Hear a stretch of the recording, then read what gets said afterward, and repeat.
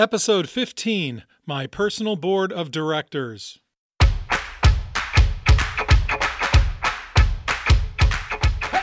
Hello, my friends. Welcome to episode 15 of The John Becker Show. I cannot believe that I have been doing this consistently for 15 weeks. I'm excited that I have, and I am so glad that you're listening. It's a snowy November day here in Northwest Indiana, and it just doesn't seem fair. It's not December yet. We haven't even had Thanksgiving, and we're looking at 3 to 6 inches of snow today. I hope that the weather is warmer and nicer wherever you are. This week's quote of the week is actually 2 quotes. They are both so similar, and they both carry such meaning for me that I could not decide between the two, so I decided to do them both. The first quote is, "Plans fail for lack of counsel, but with many advisors they succeed." And the second quote is, "Where there is no guidance, a people falls, but in an abundance of counselors there is safety." Now, if you recognize those quotes or if you think they sound familiar to you, that's probably because you're familiar with the book of Proverbs in the Bible. Those are both Proverbs. The first one is from Proverbs 15, verse 22, and the second one is in Proverbs 11, verse 14. And the simple idea is that when we try to make decisions and do things on our own without seeking the wisdom or the counsel of other people, we are bound to fail. Or at the very least, we're certain to screw it up somehow. And I know this has been the case for me many, many times. I find that when I decide to do something and I haven't thought it through and talked it through with the counsel of other people that I respect, I am more likely to screw it up than to get it right. So today's episode is called My Personal Board of Directors. And the idea behind that is that I want to share a little bit with you about the people that I go to when I need wise counsel. I think it's very important that we all have a group of people that we seek out when we need good input, valuable insights, and wise counsel. They need to be people that are of a similar mindset to us. So for me, as a Christian, that means that I'm going to seek out people to give me wisdom who are going to offer it to me from a biblical perspective. I know that some of you out there are not Christians, and you still have a moral code or a set of values that you adhere to. And so for you to seek out wise counsel, you need to find people who share a similar value set to you. So I want to talk a little bit about these people that are on my own personal board of directors. I would encourage everyone to find that group of people, seek them out, identify them clearly, and let them know that they are someone whose insight you value and that you are going to be asking them for input when you have large decisions to make. When you select your board of directors, you need to be certain that they know that they are free to tell you exactly what they truly believe, even if it might hurt your feelings. Proverbs 27:6 says, "Faithful are the wounds of a brother." Of course, that simply means that if somebody that loves us tells us something, even if it hurts our feelings or if it isn't what we want to hear, we can trust that because they're telling it to us because they care. And so as you seek out a group of advisors, you need to make sure that these are people whose opinions you trust and value, and that you're not going to hold it against them if they tell you something that you don't want to hear. As a married man, the most important person on my board of advisors is, of course, my wife, Kate. And I am really fortunate because I married a woman who is so much smarter than I am. And I've told her that for years, and she just kind of shrugs it off and laughs and says, "Yeah, right." But here's the reality, folks. I'm a math teacher. I can teach calculus, but I cannot balance my checkbook. And I married a woman who has a degree in bookkeeping. And she does all of our bookkeeping and she does all of our checkbook balancing. My wife is very, very intelligent, but it's not just about her intelligence. It's about her common sense. It's about her practicality and the way that she can look at nearly any issue and provide a balanced perspective. She and I really do balance each other out very well. And any time that I am going to make any kind of decision or I am thinking about making a decision, she is obviously the person I go to first. Now, by the way, for those of you who are married, one of the things that Kate and I adhere to, one of the policies that we follow, is that when a large decision has to be made, we have to both agree, and if one of us disagrees, then we don't make that decision. We call it the 2 yeses or 1 no policy. So if we want to make a large purchase and one of us just doesn't feel right about it and says, no, I don't think so, then we don't do it because we trust one another. Kate actually gave me that kind of insight when I was thinking about recording my audiobook recently. I shared this with you in a previous podcast, but she told me that I should not hire someone to do the audiobook for me, that I should record it myself. It would save us some money, but more importantly, she thought that it would be more authentic to have my readers read a book or listen to a book that I was reading aloud. Initially, I thought, well, you know what? I don't really have the time to record an audiobook, and it would really be easier if I could just pay somebody to do it. But as I thought about it more, I realized that she was right, and so I'm going to be recording that audiobook myself, hopefully in December. That's my goal. But anyway, she told me that she didn't think I should do something. I didn't really want to hear that from her, but I recognized after the fact that she was right, and I was grateful for it. And of course, after 32 years of marriage, we feel that we have the right to speak directly into one another's lives without fear that we're going to hurt the other person's feelings. Now, that doesn't mean that there aren't times where we might get a little bit wounded, but we know that the other person is coming to us out of love, not out of any personal agenda. So if you are preparing to put together your own personal board of advisors and you are married, the first person on that board needs to be your spouse. I'm also honored, not quite the right word. I am blessed. Yes, I am blessed to have an incredible group of men that I rely on a regular basis for wisdom. I actually meet with a group of guys every Friday morning at 7 o'clock in the morning, and we spend an hour and a half or so just holding one another accountable, encouraging one another, just being iron sharpening iron, as the Bible says. And I am so blessed to have this group of guys in my life. They are named Tom, Larry, Mark, and Russell. And every once in a while, Brian comes along, but Brian hasn't been able to make it a lot. Brian has 9 kids, all under the age of 12. So Brian is a busy guy. And I miss Brian. If he's listening to this podcast, I would love for him to get his butt back to our Friday morning group. But anyway, Tom, Larry, Mark, and Russell are 4 men whose wisdom and counsel I rely on regularly. These guys are incredible. I could not have hired a more high-quality group of people. No amount of money could have gotten me a group of guys like these guys. Larry is my accountant, actually, and I hired him as my accountant after getting to know him on a personal level. Mark is my chiropractor, and Russell is, well, formerly my attorney.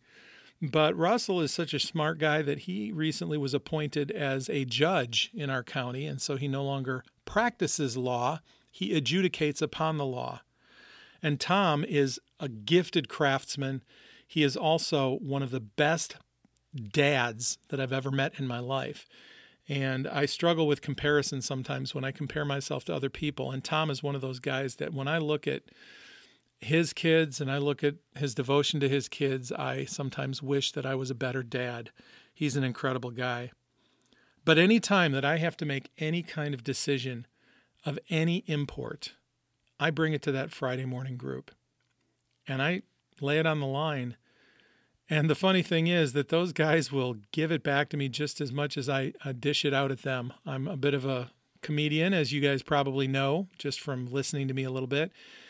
And they dish it right back at me. But when it comes down to the bottom line, when it comes time to get serious about what's going on in my life, these guys offer me incredible wisdom and insight that I could not get anywhere else. And the important thing, of course, to me is that all 4 of those guys love the Lord Jesus Christ with all their hearts. And so when they bring wisdom to me, when they offer me wise counsel, it's coming from the perspective, from the same set of values that I have for myself. So it's really important that you align yourselves with a group of people who have similar values. You know, Jim Rohn once said that you are the average of the 5 people you spend the most time with. And I just mentioned 5 people, my wife and my 4 good friends that I meet with every Friday morning. And if I could just be the average of those 5 people, I would be so much better off than I feel like I am sometimes. So I want to encourage you to think about that. I want you to think about the people that you spend the most time with. I want you to think about the people that you go to for wisdom and advice. And I want to encourage you that if you don't have a personal board of directors, you should probably get one. Now, guys, your board of directors should be another group of guys, other than your spouse, of course. And for any ladies out there who might be listening, your board of directors needs to be another group of like-minded women, in addition, of course, to your husband, if you're married. It's very important that you align yourself with people who are thinking alike, not just from a spiritual perspective or from a values perspective, but also that they're wired the same way that you are. And so it's really helpful to have people of the same gender to rely on for your board of directors. Now, I want to stress, and this is so important, that wisdom ultimately comes from God. Wisdom does not come from man. Now, it's important that we seek out that wise counsel, but we need to look to God to understand it. And that's why it's so important for me to have Christian counselors, as I already said, is because they've already kind of been vetted through the process, if you will, by being believers. Their wisdom comes from a spiritual perspective already. But I want to remind you that wisdom is from the Lord. Isaiah 48:17 says, I am the Lord your God who teaches you to profit, who leads you in the way you should go. That's pretty clear. God is ultimately the one who is going to lead us the way that we need to go. We need to read the Bible in its totality, not just select bits and pieces from the Bible and apply it to our lives. And I think that's what happens quite often when people who aren't Christians look at the Bible and say, well, it says this, but then it says that, so how can the Bible be accurate? We need to understand the Bible in its totality, and we need to take it as an entire document, not just as bits and pieces that are thrown together. So in Proverbs, we're told that we need to seek wise counsel. And then in Isaiah, the word says that God is the one who leads us in the way that we should go. Those two are not mutually exclusive. Seeking wise counsel from other people does not mean that we are not following God in the way that he's going to lead us. God also reminds us in Psalm 32 that he is the one that wisdom comes from. It says, I will instruct you and teach you in the way which you should go. I will counsel you with my eye upon you. God is watching us. God is looking over us. He wants us to make wise decisions. And sometimes the wise counsel that we receive from other people is God's way of giving us the wisdom that we need. In the book of James in the New Testament, for those of you who might say, well, you're just quoting a whole bunch of Old Testament scripture. Well, let's look at James 1, verse 5. It says, if any of you lacks wisdom, let him ask God, who gives generously to all without reproach, and it will be given him. God is the author of wisdom. Just because we seek wise counsel from other people does not mean that we are ignoring God's wisdom. In fact, as I said, God will often use other people to bring his wisdom into our lives. So when I seek the wisdom of my board of directors, I will pray over that first. I'll pray for direction. I'll ask God to provide godly wisdom through the counsel of those other people. And after I've sought that wisdom and after I've weighed it, I will go back in prayer again to God and say, okay, this is what I feel like I'm sensing. This is the direction that I want to go. Please affirm it or please disaffirm it. And sometimes I won't have a clear idea of what it is that God wants me to do. Sometimes I won't feel like I know the exact direction to go. But what I've learned over the years is that if I take a step out in faith and I'm stepping in the wrong direction, God's going to close a door. As long as I'm being obedient to him, as long as I'm trying to genuinely discern the direction that he is taking me, if I step out and I make a step in the wrong direction, he is going to lovingly bring me back into the right direction. Now, if I decide that I want to do something and I don't care what everybody else is saying and I don't care what God is prompting me to do and I'm going to do this anyway, God might just decide to let me step out in the wrong direction and fall flat on my face so that I will learn that I need to rely on Him. I'm grateful that I seem to do that less and less as I get older. I feel like as I spend more time in the Word and spend more time with other Christians, that I'm becoming more wise, that I'm discerning God's will for my life a little bit more clearly. And most importantly, I feel like I'm starting to sense when I might be heading in the wrong direction. And then, of course, I can go to that personal board of directors and I can ask their input. And more often than not, that wise counsel that I receive from many people ends up being right. So I'm grateful for that. You know, God didn't create us to live in a vacuum. He didn't create us to live alone. He created us to live in community with one another. And why would He want us to live in community with one another if He didn't want us to rely on one another, to spur one another on, to encourage one another when we need it? So I want to ask you again, who is on your board of directors? Who are the people in your life that you go to for wisdom, the people that you ask questions of, and you know that even if they hurt your feelings, they're going to tell you the truth? Don't seek out people who are just going to affirm you in everything that you do. You don't want a bunch of yes men or yes women on your board of directors. You know, if you apply this idea of a board of directors to companies, which of course is where the concept comes from, most companies that fail are companies where the CEO has a bunch of people on his board of directors who tell him that everything he does is perfect and is afraid to push back on any ideas they disagree with. Those are the companies that often end up going down the tubes. You want a group of people who care about the same thing you care about and are willing to tell you when they think that you're getting it wrong. So look in your life. Look at the people in your life. Seek out your friends. Maybe there are people in your group that you admire, but you don't know well, and you'd like to get to know them better because you think they might be someone that you could rely on as a member of your board of directors. Ask that person out for coffee and learn a little bit more about them. It's important that you get people around you who will help you and give you good wisdom. I cannot think of too many successful people, genuinely successful people, who have achieved their success by doing it all on their own.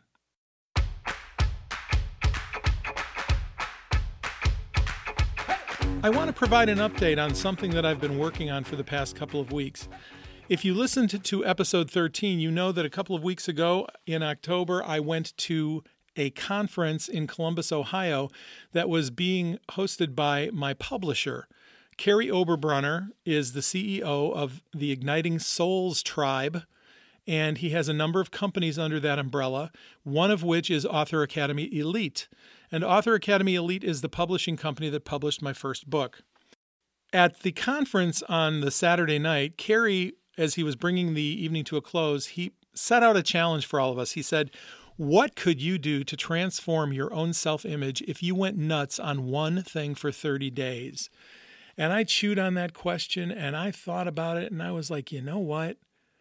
I bet that if I went nuts for 30 days and really focused on one thing, I could get this thing done. And so I decided to write a book. So I have been working on a manuscript for a new book. And for those of you who are not authors, you might not realize that writing a manuscript for a book in 30 days is nuts, which is why I figured I'd go nuts on it. It's pretty much a crazy idea.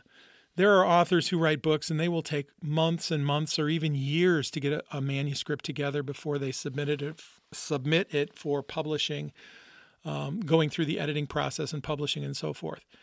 But I really felt led to write this book. I felt like it was a prompting from God, and I decided that I was going to do that. So my goal for the month of my goal for the month of November, the month we're currently in, is to write a 50,000 word book, which is a reasonable sized book. My first book, The Flunked Out Professor, is 43,000 words.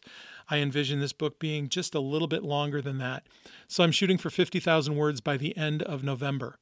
Now, as of yesterday, November 10th, I have written 25,011 words. 25,011 words so far on that new book. So I'm halfway done with my goal. Now, that doesn't mean that the moment I type in my 50,000th word that I will put the end, of course.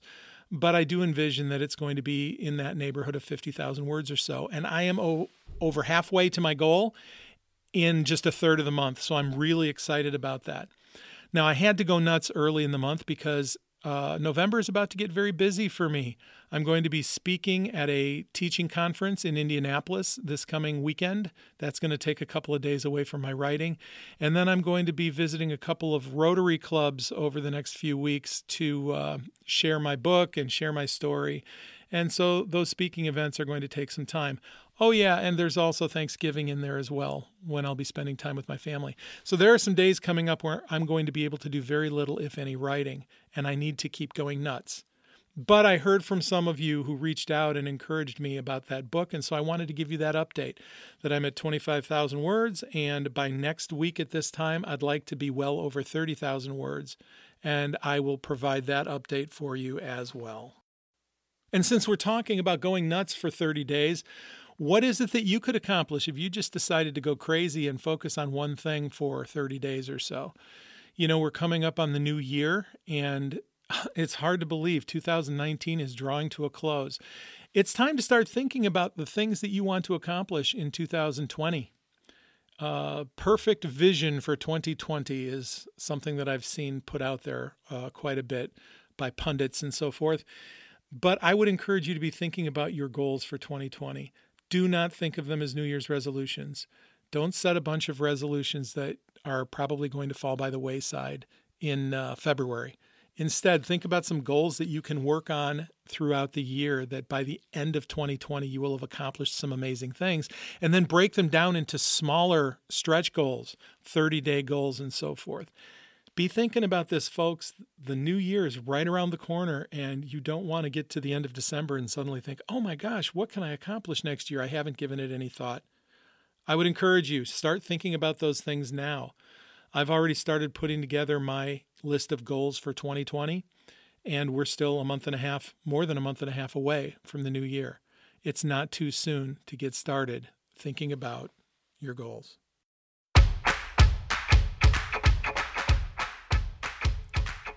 This episode of The John Becker Show is being brought to you by our sponsor, Crown Media Group. Is your brand marketing stale? Does your website need a makeover? Then head over to my friends at crownmediagroup.com. They do spectacular work at affordable prices, and they have the best customer service in the industry, bar none. Check them out today. Hey friends, that's all the time we have for this episode of The John Becker Show. I want to thank you for listening. And if you're enjoying the show, I would love it if you would head on over to iTunes and give us a like and a subscribe. That's going to increase our visibility, and other people will be able to find our show and benefit from it as well. Again, I want to remind you to be thinking about what it is that you want to accomplish in 2020. Start putting that list together, and if you would like to share that with us, send me an email at johnrbecker.com and tell me what your goals are for 2020. There's still time to claim some victories in 2019 as well. There's still a month and a half left, and you can finish some things up, finish the year strong, and get ready for a powerful 2020. I'll talk to you next week.